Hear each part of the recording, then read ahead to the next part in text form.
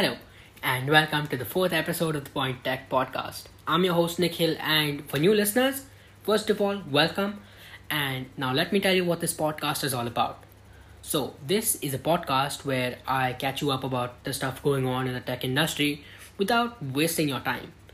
And this week, we have added another interesting concept for you. So, we decided to introduce another segment this week called SideChat, which is basically like a chat on what I think about a particular important topic in the tech industry. I hope you like it, since instead of being fully informative, we've introduced our opinions as well. And there have been changes made in this week's format of the podcast, so make sure you let us know what you think of it in the suggestions box on our website. And with no further ado, let's start with this week's episode.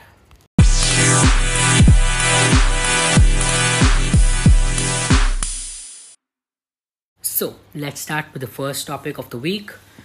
Before I move on to the main content though, let me give you some context. So, smartphone designs have barely changed from the old glass screen with selfie camera in the front and like a dozen cameras on the back. Enter the foldables. At first, everyone was excited to see this new form factor, but soon we started to see the problems that came bundled with it.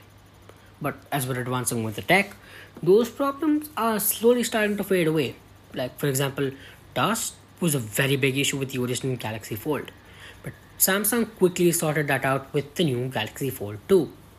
Now, I'm not saying the dust isn't an issue with your foldable phone anymore. It is, but it's not that prominent. You will still get a warning though, but you won't have to worry about it as much as you have to worry about your foldable phone in general. Again, we've talked about rollable phones a lot lately in the industry, but no one actually got to test one until now. Despite the fact that TCL and Oppo have both teased the rollable phone form factor, both of them haven't actually released a finished final product. For the time being, Oppo's working prototype is the best thing we have, which is even close to the form factor.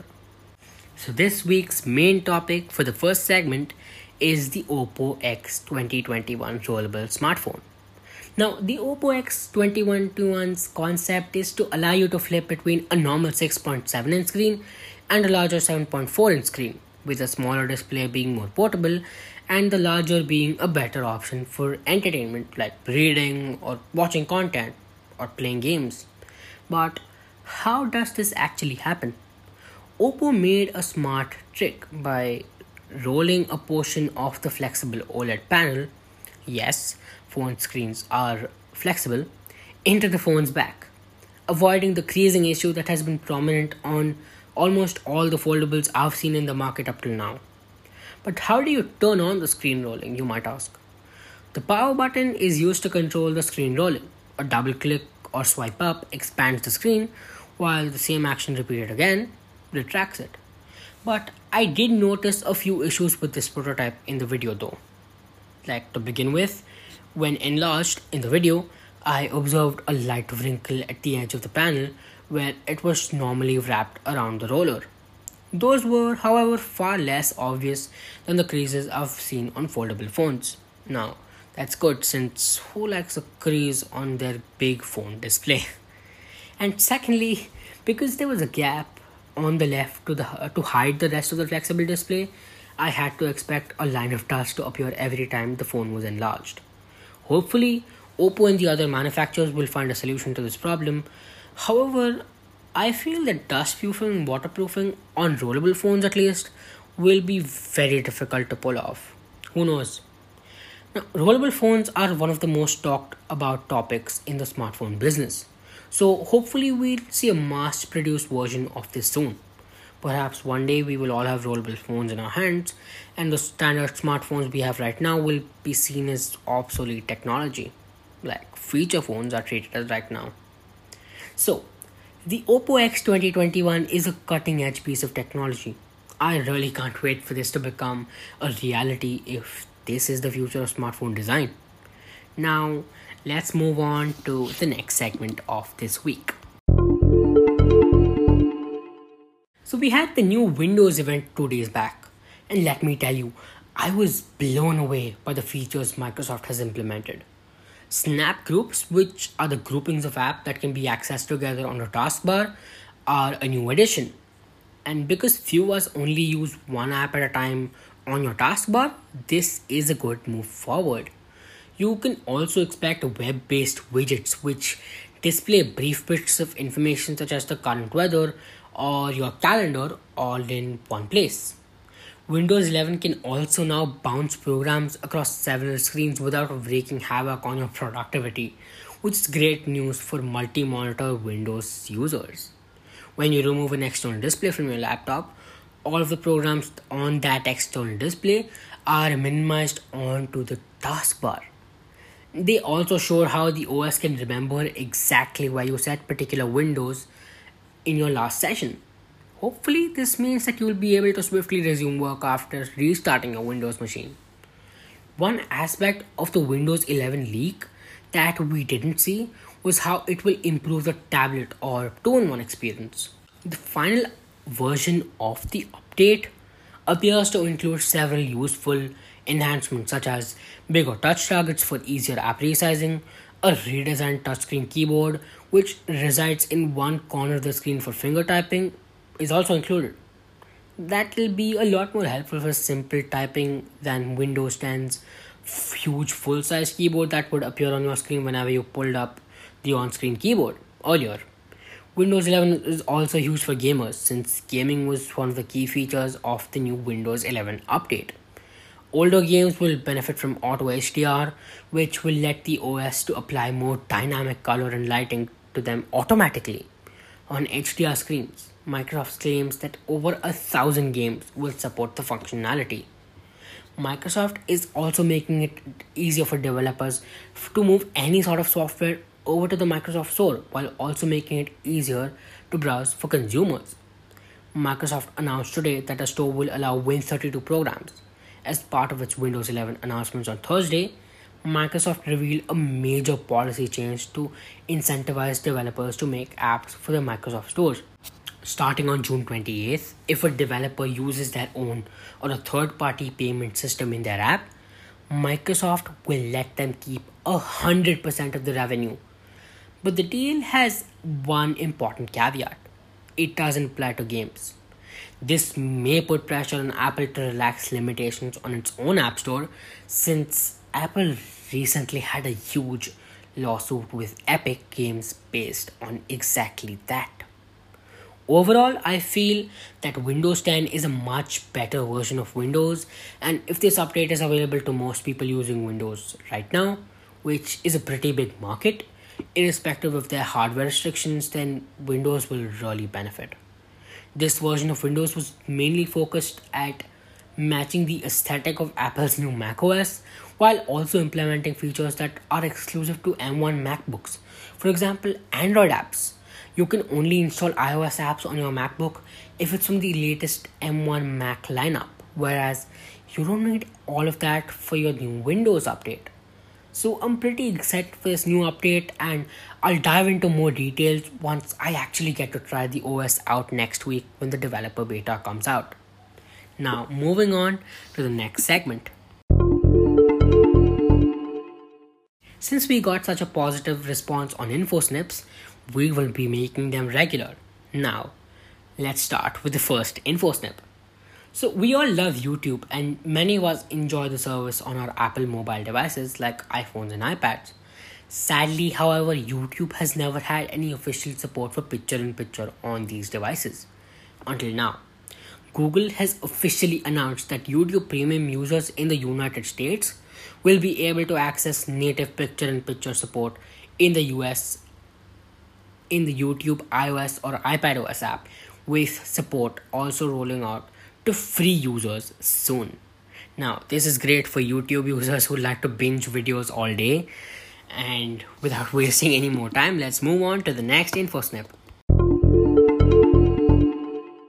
Moving on to the next InfoSnip. I think Google can't really help staying out of the spotlight because it can't help staying out of the news lately. The US state of Massachusetts recently launched their exposure notifications app to work towards lowering COVID 19 numbers in the state. And within the first week, the app had already been configured on 500,000 devices, and at the time of this recording, has over 1 million installs. The issue? Next to none of the owners of the devices install the app themselves, and we were not notified in any way that the app was on their device. Many reviews mentioned having a malware detector that found the app or just randomly seeing it while scrolling through their apps list. Google's Play Store list is flooded with one-star reviews of angry residents. One reviewer even saying the program was installed on their Samsung tablet that had never once been in the state of Massachusetts. Studies have shown that contact tracing technology, when properly configured and used by citizens, can be very effective in lowering COVID cases. Though a report showed that as many as 50% of US citizens don't trust these apps for various privacy concerns. While these apps can be very effective, I think we can all agree that it's just a common sense that installing such an app onto a user's device without their knowledge nor consent is not any kind of way to get them to trust the technology in the slightest. Next, InfoSnip. Moving on to the last InfoSnip of this week. Since in our survey, most people voted for innovations in tech to be included in this week's episode, here's an interesting development for you. So, pivoting off a second of some of the big companies, a German research institute by the name of Fraunhofer FKIE, I'm sorry if I butchered the name, recently developed a drone that can detect human screams. Don't freak, it's not as creepy as it sounds. The drone uses advanced AI technology to analyze and develop models to better recognize sounds which is similar to the screams of its makers. Then, when the drone hears a human screaming, it will fly to their location to aid first responders in locating the needy individual. The technology is currently under testing as its creators work to ensure the accuracy of the algorithm that detects a call for help, though testing has shown a very positive trend in the drone's development so far. So, this is a new innovation in tech which will maybe help, maybe not. Let's see what happens. And I think we're done with InfoSnips this week. Let's move on to the last segment of the week, which is pretty interesting. So stick around. So the last segment of this week is actually SideChat. Now, this week's SideChat is very interesting. So stick around and I hope you like it. So I was randomly scrolling on the Netflix mobile app one day, and even though this might not be a recent feature, I noticed it recently, so I'll be talking about it right now. I noticed on the app a new section in the middle which was similar to YouTube Shorts or Instagram Reels or TikTok, and it had short scrollable clips from different content across Netflix. Now, in this segment of SideChat, I'd like to discuss if that feature was actually relevant because, let's be honest, if I'm going on Netflix, it's either to continue watching or start watching something. And even if I do want short content, I can just go watch the trailer, right? I don't need clips.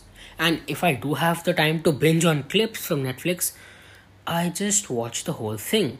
I mean, I don't see the point of introducing something that everyone is doing just for the heck of it. I mean, see, I get it. Short, scrollable content may be the trend right now. I mean, people are supporting YouTube Shorts, people are supporting Instagram Reels, and the TikTok algorithm is not stopping. But did an OTT platform like Netflix had to introduce something like this in their application as well?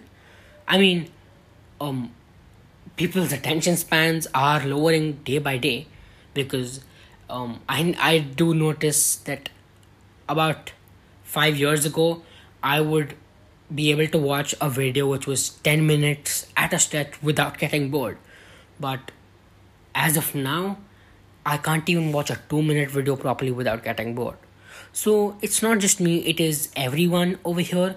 But again, this directly doesn't affect Netflix, because if I want to watch a movie or TV show, which I usually do want to, I can just go watch it regularly, right? I mean, it doesn't affect Netflix only because Netflix is not aimed at creating short content. And by short, I don't mean 50 seconds, I mean like a minute or 2 minutes or 10 minutes. Netflix is known for creating shows and movies which are way longer than that, right? So I really don't see the point of Netflix introducing such a feature on their mobile application. I mean, again, I do get that it is because everyone's doing it. At least that's what I assume. But there's no need for it, right? Because honestly, no one's going to click on it. I mean, I did only because I wanted to know how it was, and I did not keep scrolling. I mean, I found myself seeing clips of random shows I didn't even want to watch. I mean, if I want to watch something, Netflix will just recommend me shows and movies. It doesn't need to show me clips from random shows and movies that have been popular all over my country, right? Now, let me know what you think of this in the comments below. Because, again, YouTube Shorts, TikTok, Reels, everything that's, aiming towards this sort of content is growing, but I'm not sure if any of our listeners are even aware of this new feature by Netflix, because I feel it isn't that relevant to at least Netflix content on Netflix's database, right? So let me know what you think and how you feel about Netflix introducing such a feature, and if you think anything could have been done differently. So that's it for this week's Side Chat. I hope you enjoyed this week's segment, this new try at a better segment. We're trying to innovate with episodes in our podcast, so do let us know what you think of the different segments we introduce every episode.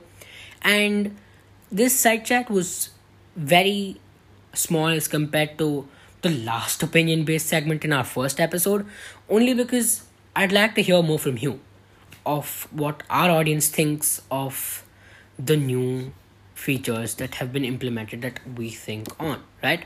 So, again, don't forget to subscribe to us so that you never miss an episode. And do let me know what you think of this episode as a whole and what you think of our side chat topic this week in our suggestions box on our website. Till then, I'll see you all next week. Stay safe and have a great day.